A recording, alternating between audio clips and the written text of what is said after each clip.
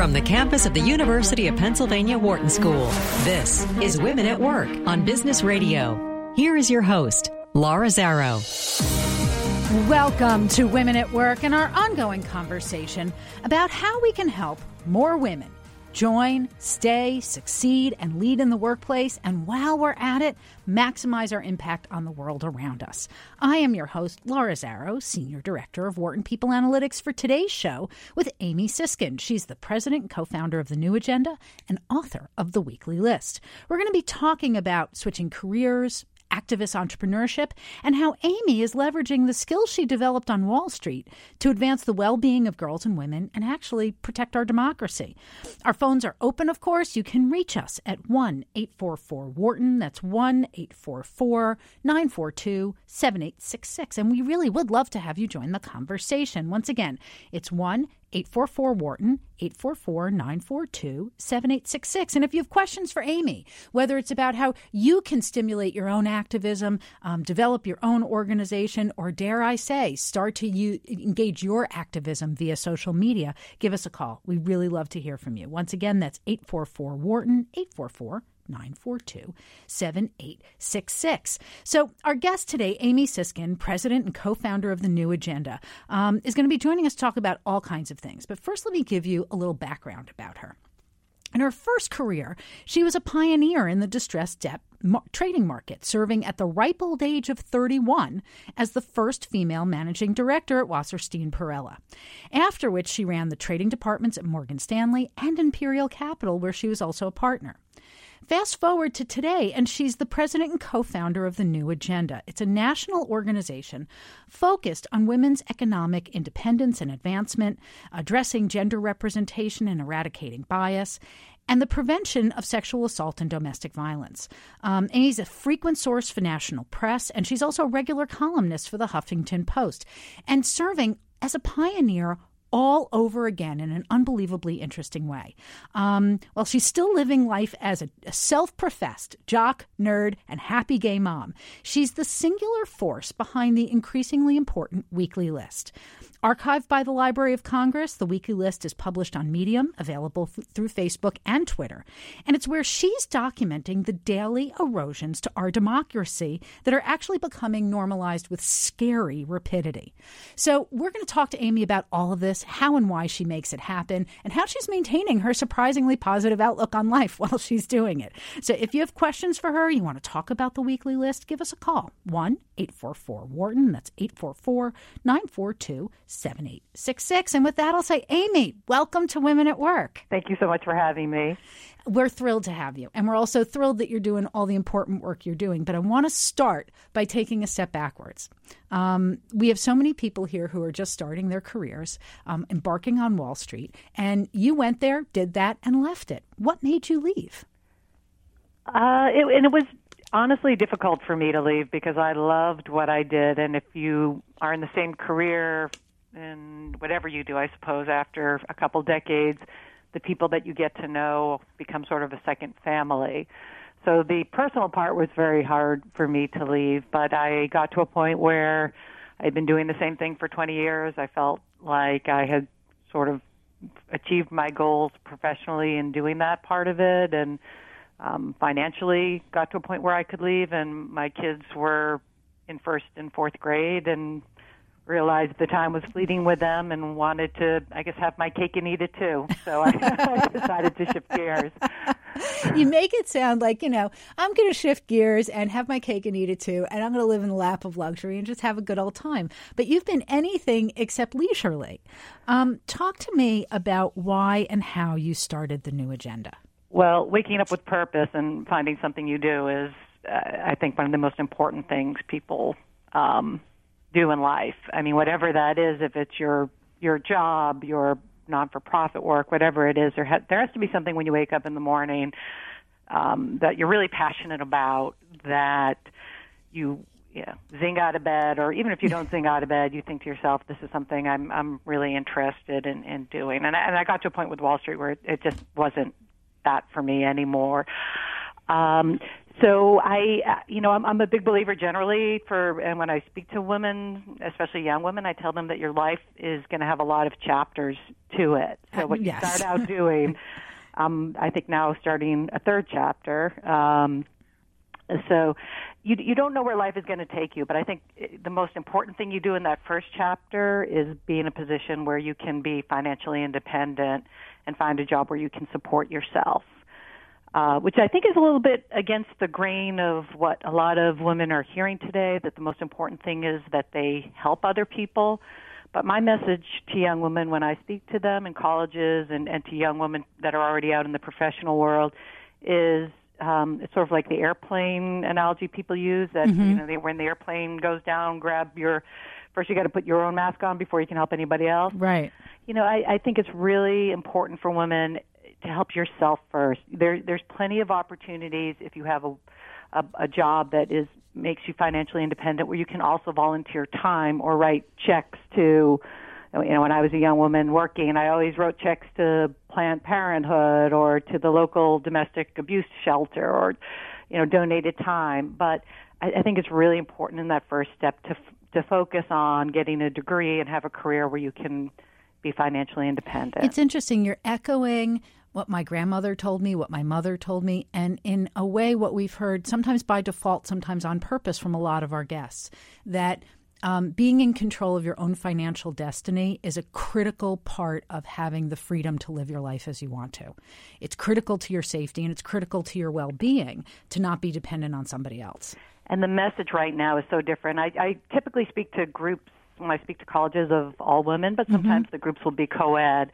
And if I ask a co-ed group, what's more important, to help people or make money, and I ask the guys first, almost all the hands will go up for make money, and the exact opposite for the women. And that is something new in this era. I think it's been plugged into our young women that they should be helping people. And so you see a huge rise in the number of people going into psychology or social work, and a corresponding decrease in women going into careers, for example, on Wall Street. And I'm reminding women, which again is a message they're not hearing, of the importance that when you graduate, that you are in a career where you can, that you find something where you can pay the rent. Yes. And maybe go for a nice vacation with your buddies once a year. And it's just not a message that they're getting. And having been in the women's advocacy space for the last decade, I can tell you that so many of the perils that face women in their lifetime have to do with being not financially independent. It limits our choices and can really put us at risk. But it's also not a binary option. Isn't it possible to work in a practical way that's also lucrative? Like we talked with Tensie Whalen a couple of weeks ago, really about the role that business is increasingly playing in being a force for good in a society where government's in many ways abdicating that role. Yes, and absolutely. And women entrepreneurs who are really making an impact and doing good by creating work opportunities for other people. Yes. I mean, I'll give you a little anecdote. I'm on a council at Cornell where I went to school called the President's Council of Cornell Women. And once a year we have an event on campus and we invite in undergrads to be mentored by us. And they kind of group us off by careers that we're in. And so now I'm in the helping career, running a not-for-profit. So I get this overflow of people coming over to talk to me. And the message I gave them was, I think it's all great that you folks want to go into non-for-profit and help people, but don't have this be your first career. And I tell that to anybody. Because it's like going to the gym. You might love going to the gym, but if you work at the gym, it's not so much fun.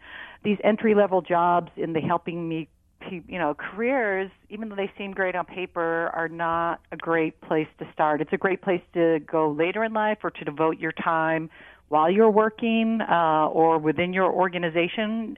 Almost every company has initiatives, as you were talking about, to help less privileged people or to expand diversity or help their community. So there's so many ways to give back. It also seems as if part of it is about understanding the implications of your choices, and that if you're leaving school with debt and you want to live a certain way, those things don't always equate with not-for-profit work. Right. If, on the other hand, you are willing to live with that equation, or you manage to get through school without financial obligations and you're willing to have the limitation of choices, you can go into entry-level roles, but it's going to be financially tight and it's going to limit your power to change your life as you go forward. Yeah, and I guess I can say this now, working on Wall Street for 20 years and now this in the not-for-profit world for a decade. It's, once you do the same thing for a decade, it becomes, it's not totally dissimilar. I still have, as a manager, to do our taxes, to deal with legal contracts, the day in, day out kind of stuff that is similar to what I did on Wall Street. And after, years of doing anything, there's the stuff that I really enjoyed in Wall Street, other than, the deals we were doing and whatnot, were also the giving back. I always had women mentees. When I was there, a group of us got together and formed what became known as the Damsels in Distress, where we got together once a month with a more mature women and the younger women to mentor them. So there are always ways to be giving back no matter what you're doing. But yeah, I think it's a really important message coming out to start in a position where you can be financially independent. It also seems like there was something else that your particular path gave you other than a kind of financial security that let you shift gears for career number two. You learned a set of skills. You must have, through the work that you did on Wall Street, that have to be shaping the way that you're building the new agenda now. Yeah, and I think we're a different kind of organization that way, because when we started, it wasn't started by people that were from a non-for-profit background.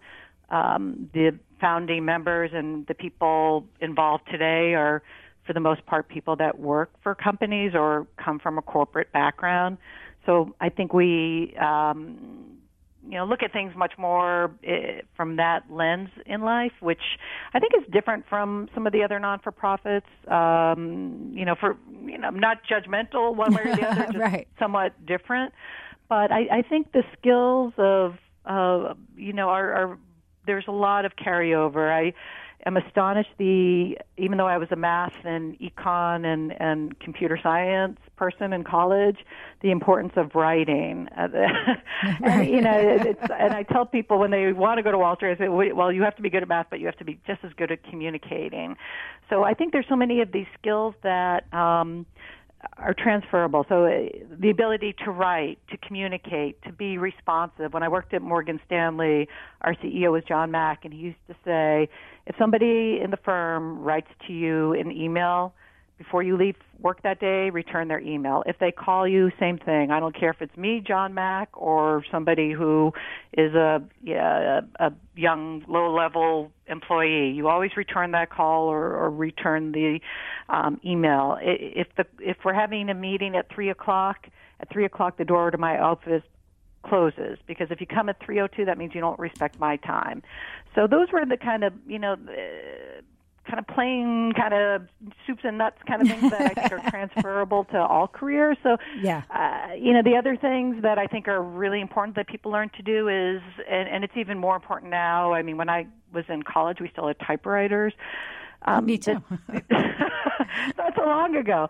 But we didn't have cell phones. We didn't have computers. There's so much thrown at you each and every day. It's really important to be able to consume a lot of information and sort of boil it down to its kernel and be able to focus and stay focused. And I think that's sort of a skill that's been transferable to all that I've done as well. It makes a lot of sense. And I have to say, even though my trajectory was almost the opposite, I started in art school and I'm now at Wharton.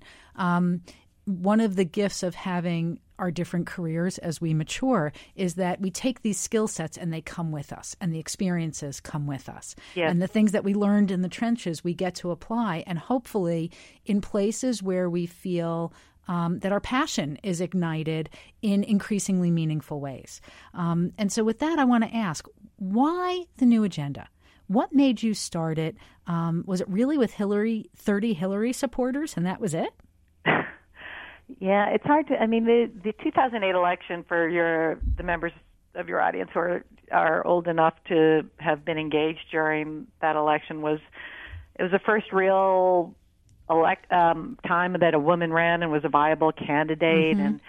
And it was really an election. This one felt a little bit more money-driven on the Democratic side. That time was really just about passion and first woman running, and there were a number of us around the country when Hillary dropped out that did different things with that upset of her not being the candidate.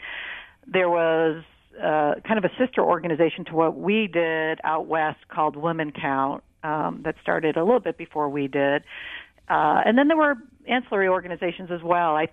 We're pretty much the one left standing, but when we met right after she had dropped out, and it was kind of an unusual time, right after she dropped out, Carly Fiorina, who was a spokesperson for McCain, came to my home and said, what do we need to do to get you all to support McCain? And people's nerves were very wrought at that stage. And so 2 weeks later, we decided instead of that, why don't we sit down and figure out what we should do next? And 30 of us sat in my living room and came up with something at the time, and perhaps even still today, was kind of revolutionary, which was for women to succeed, we had to be an organization that would be inclusive of all women, and that meant Democrats and Republicans. So I don't think there are many organizations still today that operate that way. Give me 1 minute, because I just want to point out, this is Women at Work on Business Radio, Sirius XM 111. I'm your host, Laura Zarrow, and I'm talking with Amy Siskin, who's the president and co-founder of The New Agenda. If you have a question about what we're discussing, give us a call. We'd love to hear from you at 1-844-WHARTON. That's 1-844-942-7866. And tell us, do you think you can make a difference and make money at the same time? What choices have you made? And can you believe that women can work across the aisles to advance women in general? So with that, Amy, talk to me about how you moved from dealing almost with, I'd say, a grief that we know is almost like a precursor of a much bigger one to come, about Hillary pulling out, and shifted not to mobilizing around a party, but mobilizing from a gender perspective and across the aisle.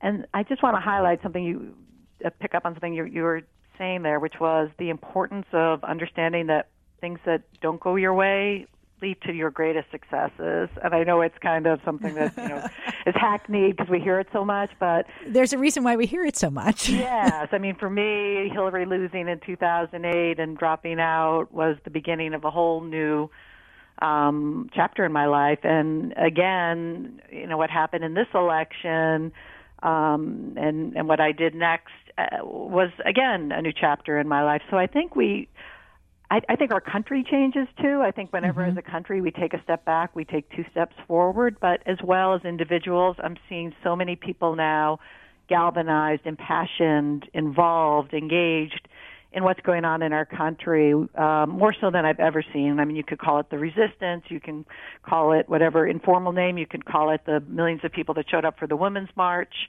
Our country is changing in fundamental ways, and it's terrible right now, but it's exciting as well. And you can just see all the women that are running for office and all the women leaders who are galvanized to do something different and do something better. So these are, inflection points where we really start to see, I'm hoping, some real progress. Me too. And it's part of why I'm so intrigued by the work that you're doing, because we've always had party boundaries, but what's become party lines has become like a huge default line in this country. It's almost like it's where the earthquake is happening, and It's scary. And so this idea of how I know it was a small moment that led to bigger moments. How did you come to that notion that you should include that in order for women to advance, it had to be all women? And it was something that literally after we decided, half the women in that meeting just knew they couldn't be part of taking it forward. There were women who ran organizations that were devoted to the issue of choice. And in order to be nonpartisan, we had to decide not to take on that issue. And we had to decide to include Republican women. And eventually, when we formed our board, it was half Republican and half Democrat. And then it naturally just grew from there. So I still, to this day, I'll give you a real-world example. Yesterday, when people started attacking Melania for her shoes that she wore before she got on the plane, I caution people, how we treat one woman in public life is how we legitimize the treatment for all women, period. So, I think it's so easy for women to attack other women, and especially if they're Republican women. And the experience in the last decade of being in a nonpartisan organization where we really are, we've truly walked the walk of inclusiveness. I mean, our panel for this last year had all women of color. The year before, we were the first women's organization to have a transgender woman panelist. We really walk the walk of trying to be on the leading edge of including everybody. And I just think it's something that is just not, it's really hard for people to swallow. It's really reflexively easy for women to hate women of the other party. Absolutely. And I think the thing about Melania's shoes, so for people who aren't up to speed on the story, photographers are around the first couple, every first couple, all the time. And Melania was boarding Air Force One to fly to Texas, and she was wearing a pair of major stilettos, the kind of shoes that most people can never own, never mind walk in. And there was a lot of criticism about how people said how Marie Antoinette it was and how out of touch it was. Well, she came off the plane with her Flotus baseball cap, a crisp cotton shirt, a pair of sneakers, appropriate to walk into a disaster zone. And while the New York Times style writer wrote kind of an interesting piece on the symbols of what we wear, you're bringing up a really big issue of how we treat each other and the big danger of focusing on what we look like instead of what we do. Is that a fair way of summarizing it? Yeah, because if we're, and in fairness, I wore different shoes to work every day. I still do. Like if I'm going to give a speech or if I'm going to a meeting, I wear one pair of shoes, and when I get there, I put on a different pair of shoes, which is what Melania did. Now, I have girlfriends who wear stilettos all the time because they find them comfortable. I would much rather be in a pair of sneakers if I had my, I came in my dress shoes and put my Birkenstocks on while I'm on the air. But I think the broader point you're making is when we start to define women by their looks and what they're wearing, then that becomes the norm. Then we start to look at, there was a man who, tried to make a joke at my comment, and I said to him, it's easy when you're a white man because you're going to be judged on your ideas and your opinions. But for women, the first line of defense is, what does she look like? Right. And in the same way that we were aghast at how Megyn Kelly was treated, the things that were said about Hillary, we can't then in turn lobby it in the other direction. Right. It doesn't help anybody. Right. So this issue, though, of image, identity, how we treat one another, it seems like this comes to play in more than just how you're reacting to a news story. It seems like part of the fundamental work of the New Agenda. It is, and I'm just much more aware of things and just look at things differently because of doing that work for the last decade. When you look at the world from the vantage point of women first and what advances women, you have to look at it, right, with that broader base, and especially now since the election when so many, like week by week in the weekly list, things are being taken away from women, organizations that protect us, parts of the government that protect us. It's our representation week by week.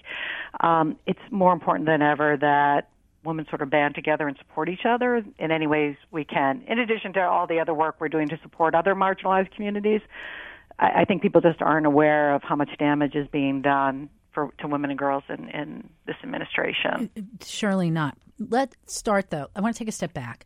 Tell us what the New Agenda is. What is the organization? What's your mission? How are you operating? Yeah, so we have, there's two parts to what we do. The main organization, the New Agenda, is focused on how women are treated in the media, in the workplace, at home, which in 2008, what we really were awakened to is the way women were portrayed in the media. So, Hillary, are you likable enough? And how much did Hillary spend on a haircut? which is the same stuff we're talking about with Melania, really, and why that was okay, and why women still in this election were being judged as untruthful. That's just sort of, there's certain things that we bring to the table that are literally as old as Adam and Eve, that women can't be trusted, that they lie. So, that's what we do with our work there. Is each year we have an annual event called National Girlfriends Networking Day. It's typically held on June 4th, the day women got their approval in Congress to vote. And it's a way for women all around the country to kind of connect and feel empowered. And we host a panel that gets streamed to events around the country. Last year we had 50 locations. We had 14 million tweets during the event. Oh, my gosh. Yeah, and we really, it's interesting how the journey goes because we are so focused on inclusiveness. It's really taken us in the direction of college and millennial women have really become our target audience. And so that's where, we've put our energy. So we do that big event. We, since the election, have started something called the Red Tent Initiative, where we provide information kits for people to get together and talk about what's happening in our country as relates to women specifically, representation of women, issues that impact women, resistance issues, specific, again, to women since November.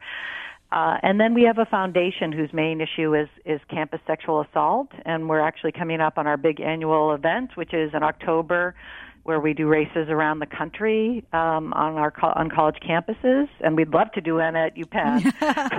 Okay, so we'll see how we can help make that happen. If any students want to host, and we make it super easy for whoever wants to host, but the idea is to raise awareness of this issue, which again is another issue where women are moving backwards because that's a list. There's a list that was made to hold colleges accountable for mishandling sexual assault under Chapter 9, and already the Obama administration, that was put together under the Obama administration, but already Betsy DeVos had said they won't be continuing that work. Erode. We need to take a short break. While we're on break, you might want to check out thenewagenda.net so you can learn more about what they're doing. And then Amy and I will be back to continue our conversation about maximizing impact. I'm Laura Zarrow. You're listening to Women at Work on Business Radio, powered by the Wharton School, Sirius XM 111. We'll be back in a minute. You're listening to Women at Work on Business Radio, Sirius XM 111. Here again is Laura Zarrow.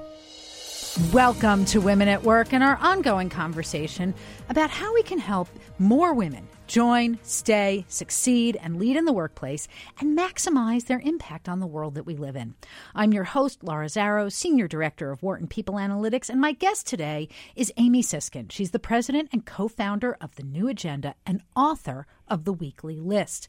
In the first half hour of our show, we were talking about Amy's background on Wall Street, how she ended her first career, launched a second one, where this is really her chance to maximize her impact and do something that really matters to her and the rest of us. If you want to join in the conversation, you can reach us at 1-844-WHARTON, 844-942-7866. We'd love you to join in the conversation. With that, Amy, welcome back to Women at Work. Thank you for having me. So before the break, we were running out of time, but importantly, you were talking about the work of New Agenda and how a portion of your work is aimed towards women, and a portion of your work is actually aimed towards girls, women who are just emerging into their adult and professional lives. Could you talk a little bit about, you're mentioning a few of your programs, but how this relates to the strategy of New Agenda?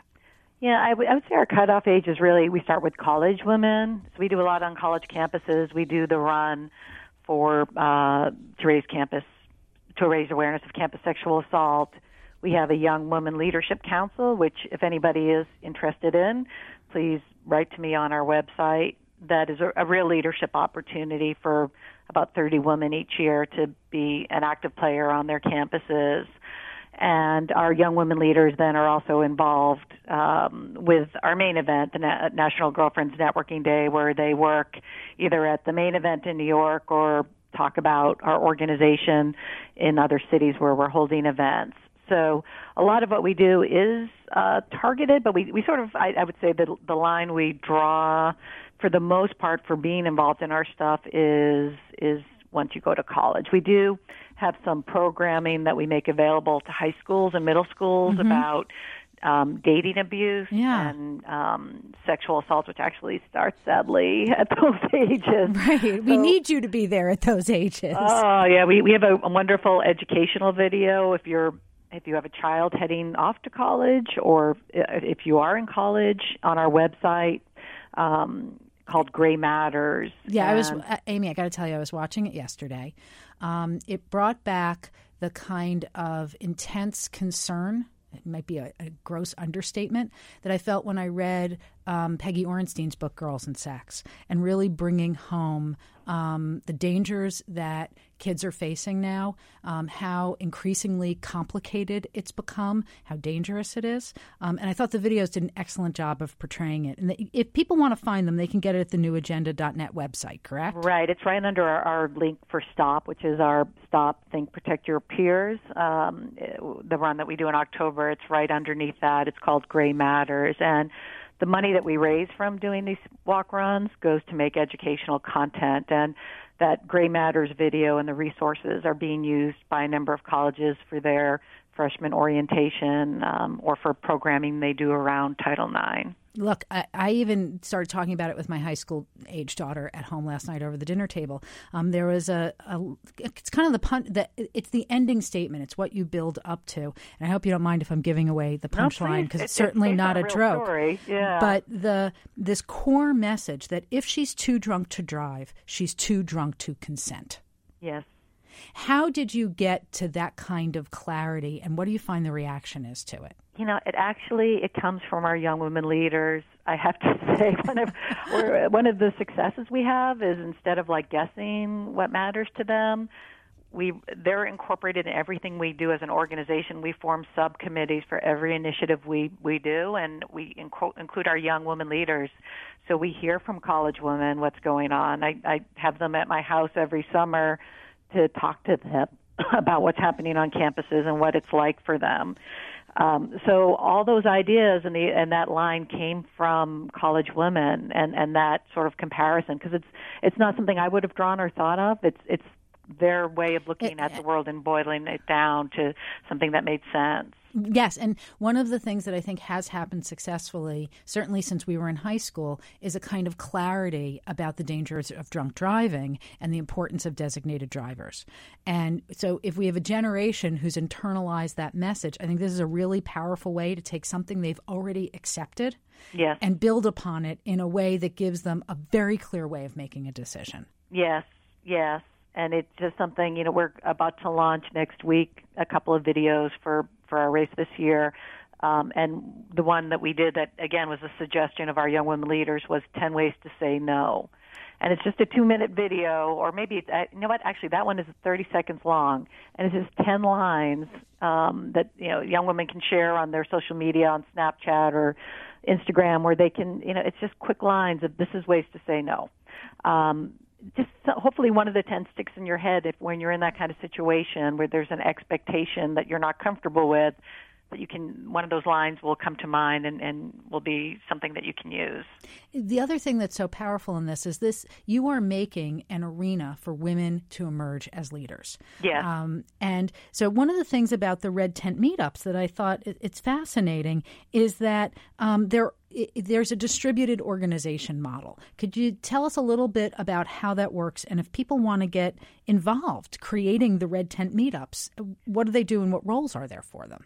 So we launched this shortly after the election, and the first one that we had, which was I think in February or March, we had 60 locations around the country, and a lot of them were in red states. It's an excuse to get together and learn something, basically. And the idea behind this initiative was so many of the issues, and there's so much information out there, but there aren't that many ways to boil it down to how it impacts women right now. So our first packet was about, the Trump cabinet and how the different appointments were going to impact women. And then we did one about all the issues under his administration that were impacting women already. And I think there's just a lack of awareness of sort of tying those together. So the one that we have out now that people can use is a resource to kind of recharge and get ready for future battle. It's a way to it's called Finding Your Voice. You can find it on our website if you go to Red Tent. And all you do is you print out the packet. It's basically, I've posted them in my home for every Red Tent meeting. You have a group of people at your home. Some of our college students have done it on their campuses at the Student Center. And you read each section, and then with each section, there's a video that you pop up on your TV, and you watch together that kind of goes with the section. There's 4 sections, and then you have an opportunity with each section to discuss it with people in the room and their own, perception of what's going on, how it's impacted their lives, what they've learned from their reading and then in the media. And it's just a nice excuse to get together and feel like you've learned something and also feel empowered. So, question about who is and isn't in the room. This is nonpartisan as well, yes? It is, and this is something interesting for us as an organization because even though we're nonpartisan, since Trump took office, it's kind of a different paradigm for us. And it's something I talk about if we jump to my list. Yes. That this really isn't about Democrat or Republican, what's happening in our country now. It's really a fight for our democracy. It's more, to me, the construct is democracy versus the authoritarian state. So as a board, at the time of the election, shortly after, we talked about it, and it's although we have agitated, for example, with Obama, we at first were one of the first organizations to agitate for him to have more women in his cabinet. We agitated for him to have his first woman this or that, and that's part of what we do. That this wasn't it was pretty clear early on that Trump didn't really care about this stuff. Right. That he picked a cabinet that had less women than any cabinet since Ronald Reagan. So it was clear that he was not going to care about our issues. And so what we decided is that this was just going to be a slightly different time for us as an organization. We would find our way back after, but for now it's really about defending women broadly. But that means taking on this administration in a different way. Indeed. This is Women at Work on Business Radio, Sirius XM 111. I'm your host, Laura Zarrow. My guest today is Amy Siskin. She's the president of The New Agenda, and she is also the author of The Weekly List. So with that, Amy, could you tell us what is The Weekly List? When did you start it? What's its purpose? Yeah, this has been another strange journey. So after the election, I just consumed a lot of reading material. It felt like I never really stopped, but I was really concerned by the tone of his campaign and what was coming next. And I read a number of articles about authoritarianism, and a common thread of the articles seemed to be that things would change around you in a subtle way that you wouldn't necessarily notice. So as you sit here today, November 7th, write things down. And an interesting anecdote that I've sort of heard as a comparison that if you put a frog in boiling water and it increases by 1 degree at a time, you don't feel it until it's too late. Right. So that was kind of the thought process behind it. And I, shortly after the election, the Saturday a week after, went to Valkill, which is Eleanor Roosevelt's home, which is sort of my place for inspiration. And she also wrote things down. She did a column each day called My Day. And I went home that night after Valkill and did the first weekly list, which was, I think, 9 items. And I just decided once a week I was going to make a list of everything that was not normal, because already there were things not normal. He was attacking the cast of Hamilton. Right. He was still going to be the producer of Celebrity Apprentice. I mean, even before he took office, there were so many not normal things that I just started to write them down. And this kind of, went on and the government using his hotel for government business. Yeah. Or, at first he said he was going to give that money back to the government, but of course he hasn't. There's just so many. I mean, and so the list started out relatively short, not a huge undertaking. Long story short, around the time he took office, they jumped to around 30 to 40 items, and as we got underway, then to 60 to 70, and now each week it's over 100 items of not normal, of things that are just a threat to our democracy, the way that he's deconstructing our government, not staffing key roles, taking on the legislative branch, including his own party, taking on the judicial branch, taking on the media as enemies of the people. And as you pointed out before, this is not the division of Republican and Democrat. This is about democracy versus sliding into authoritarianism. Yes. And that's why it's so dangerous. Yes, that these norms that we count on, if you just think about what's happened since Monday, going to Austin and saying, wow, look at the size of this crowd, and not commenting on the people who have lost their lives or the people whose homes have been destroyed. The day before, having that conference where you said, well, I announced Joe Arpaio's pardon during Hurricane Harvey because I knew it would get high ratings. I mean, this stuff is happening day in, day out that you just like, wow, this is not right. And that there isn't even an illusion. You're like, oh my God, all this happened all this week. And then, so the good thing you can do with the list is it's there for you Saturday. This all happened this week, these 100, and I see a lot of things that people might not have noticed. All these things have happened that are just not normal. How much time are you spending on the list each week? And how is it changing you to be spending time on this? I at this point, obviously, there's no turning back because it's being archived in the Library of Congress, and it's, I'm the one person in the country who has kept track, and so I obviously take it really seriously as my civic duty. When I started, it wasn't, that big of a deal. At this point, it takes 20 to 30 hours a week in addition to life before. Right, but in addition to running a whole organization and parenting and having a life. Yes, trying to have a life. So I basically haven't been able to take a day off since the election. Because I'm always watching the news, and there's so much. Each day gets more and more chaos. And I really find that by the end of the week, I'm making a list and saying, oh, my God, this happened Monday of this week or Tuesday. It was the same week. Right. It's Is kind of this cathartic for you? Is it igniting you? What are you doing with these feelings? Like, are you eating, in addition to doing this, are you eating your feelings like Tina Fey did on Saturday Night Live? Because, even with our activism, there's the question of what we do while we're hoping and waiting for the activism to take effect. So, in addition to doing the list, with that comes an amount of visibility, and I have something big next week that's going to even make it more visible. But I now have 250,000 followers between Facebook and 250,001. Between Facebook and Twitter. So I everything I do is criticized. I'm under a microscope, and the amount of hatred that I endure from the far left or the far right, like everything I do is, oh my God, So that I had a little bit of that running a women's organization, but it's really relentless. I can be criticized from the far right and the far left on the same issue in a given day, and the amount of hatred is really hard to absorb. So I'll be honest, I have kept certain things in my life that I am tied to every day. And that includes like going to the trail every day with the dogs, going to the gym every day that I can, maintaining that kind of level of normalcy. But it's really, I'm not sure many people could do this. It involves a lot of coping. Well, and it also is something that we hear as one of the key fears that women have who want to go into activism and particularly public service.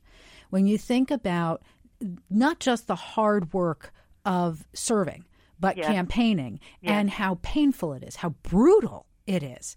And and this is just from one social media list. This is not you as a candidate for office or a candidate for the presidency. Exactly. And it's unrelenting. This is the way I deal with it. I have learned, first of all, I don't mind not being liked by people. And that's something I picked up on Wall Street. That right. I advise everybody, if you're it's a woman, not a warm, fuzzy place. If there are people that don't like me, I'm fine with that. And also, if people are disrespectful to me on Facebook, on Twitter, or now they find me on Medium, I block them. It's not constructive criticism in 140 characters, and you just have to honor having your voice and not let the haters get in the way of having your voice. It's so important now more than ever that women find their voice and just block people. If somebody's bothering you, let it go. Let it go. Just keep going forward and have your voice. I'm hoping that other people watching what I'm doing will just be inspired by it and want to speak out, because it's really our greatest hope on social media is for women to have a voice there. So that's one of the other things I find really inspiring and interesting about this is in an era where the news media as a whole is being perpetually knocked down by the White House. Yep. And our modes of consuming information are changing. Digital technology and social media empowers all of us in a way to become journalists and broadcasters. Yes. You've become that, clearly. Yes. How did you decide which platforms to publish on, how you wanted to approach this? And would you change any of it if you were starting it over today? The reason I did it, I put the list each week on first Facebook, because you can kind of itemize things, and then I screenshot them and put them on Twitter. And then I put a version on Medium where there's source links. And then this fall I'm going to work with a woman who built out the website for the New Agenda to put together a proper website for all the resources and videos to live. But I don't know what the right answer to that is. I did that in all those different spaces, honestly, because I was concerned that it would get hacked and it would disappear and all the hard work would disappear, which is another reason I'm so grateful for the Library of Congress archiving it. But I'll be honest with you. These platforms, people are pretty terrible to each other, and you just have to learn to ignore it and move on. And each day you have your message and what you want to accomplish, and you keep using your voice. I think partly Twitter, there's a reason why there are less people on Twitter than Facebook. I think Facebook tends to be better about things as far as spreading a message and having a voice. Well, it's also you have more than 140 characters. It makes a fundamental difference in the complexity with which you can communicate. Right. It's really hard for me. That's in part, like when people start with the hateful stuff on Twitter, I can't respond in 140 characters. No. And so it's just like enough already. I think there's just a lot of anger in this country, and that's fine. But if it's displaced then on something which it doesn't seem proper, you just get rid of it. And that's why Facebook is better, and a lot of times I'll write my thoughts on Facebook, copy it, and screenshot it and put it on Twitter. I really struggle with Twitter to fit in what I'm trying to say into those 140 characters. And there's clearly a lot to be said here. Yeah. Take a step back for a second. How did the Library of Congress find you and this, and why are they archiving it? So I was sort of waiting for the right writer and the right publication, and a woman who I'm a big fan of at the Washington Post, Margaret Sullivan, found me actually through a college professor, and she interviewed me in early July about the list, and it was sort of my, I guess, for lack of a better word, coming out story, even though at that point the list was getting hundreds of thousands of views each week. I'd been waiting for the right opportunity to have that story be told. And shortly after that was actually at the end of June, I guess somebody read it and recommended it to the Library of Congress, and they reached out to me and just asked permission to be able to archive it. So it's once in a while I take in the import that it is the one, way of kind of tracing our way back where we have all the information. And there's also a gentleman from Washington who did this wonderful thing called the Tableau, which it's in all the articles, and it's also, if you follow me on Twitter or Facebook, I post it as a link too. It allows you to sort every week. So Felix Sater will appear, or Deutsche Bank all of a sudden, and then you can go back and look at all the weekly lists and see when have they been here before. Or so if you have an issue that you're particularly concerned about, you can search on that and see what the pattern is. Yeah, like you want to see what's going on with immigration, you can search by ICE, or you can look under women's rights and look under, the White House Council of Women and Girls disappearing. Yesterday, Trump saying he's not going to ask for information from companies on whether they're paying fairly based on gender or race anymore. Right, so the accountability is going away. Yes, those are the kind of things week in, week out, the protections that are getting taken away. You can you can look up on the Tableau and sort by them and find those. Given how important this is and how it's clearly growing, it's not abating, the work required is not diminishing, and you're now an accomplished entrepreneur and business thinker. What's next for the list? How are you planning for its ongoing maintenance, or haven't you got there yet? I haven't got there. A lot of people are asking that question, and I take it as my civic duty to keep going as long as Trump is in office, which is really not pleasant, obviously. But I get the importance of it, so I'm going to keep going as long as it goes. And where it goes from there, I don't know the answer. If people want to help you, is this a kind of thing where it's really your personal voice? And I, as an artist and a person who's facilitated art making, there's a way that by your doing it alone, it's almost like a piece of political performance art and huge political activism. Is it something where you'd welcome other people in if they wanted to take the burden off? Or is there something about doing this alone that's important to you?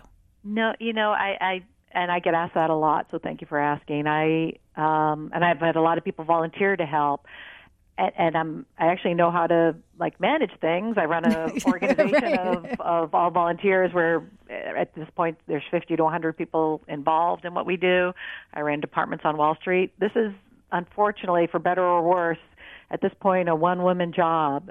Just to have the consistency of how I pulled up the material and how I've documented it, I just haven't found a way where it can be done by delegating, unfortunately. So I think the burden is on me just for consistency of how the information is gathered, how it's culled through, just so that all of a sudden we'll have a jump up or things that people think should be included that, in my mind, 2 months ago weren't included.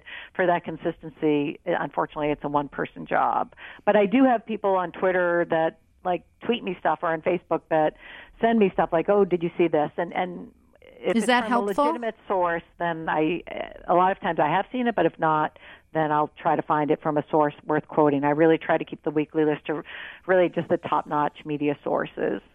Amy, it is, I don't know if we can call it a labor of love or it's a labor of fear and hope and rage and civic duty. But I'm grateful on behalf of all of us for the efforts you're making to try and preserve our democracy while at the same time advance all women in this really bipartisan way. The work that you're doing is extraordinary, Amy, and thank you for sharing your time with us on Women at Work. Thank you so much for having me. If people want to find out more about what you're doing, where should they look? So for the New Agenda, it's thenewagenda.net. On Facebook, you can just look by my name. The last name is Siskind.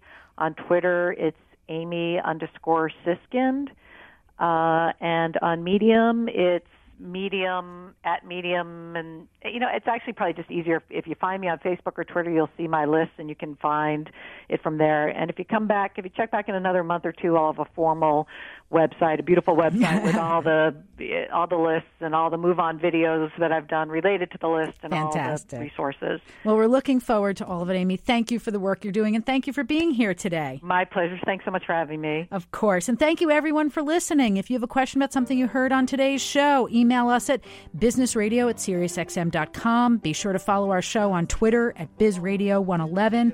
And if you want to check out back episodes, you can find us on SoundCloud, soundcloud.com/Women at Work. A special thank you to my guest, Amy Siskind. I'd also like to thank Patty Hall, her excellent stand-in today, Dana Cash, our fabulous sound engineer, Tatiana Zamis. I'm Laura Zarrow, and you've been listening to Women at Work on Business Radio, powered by the Wharton School. And the world in which we live, and help each man be a better man with the kind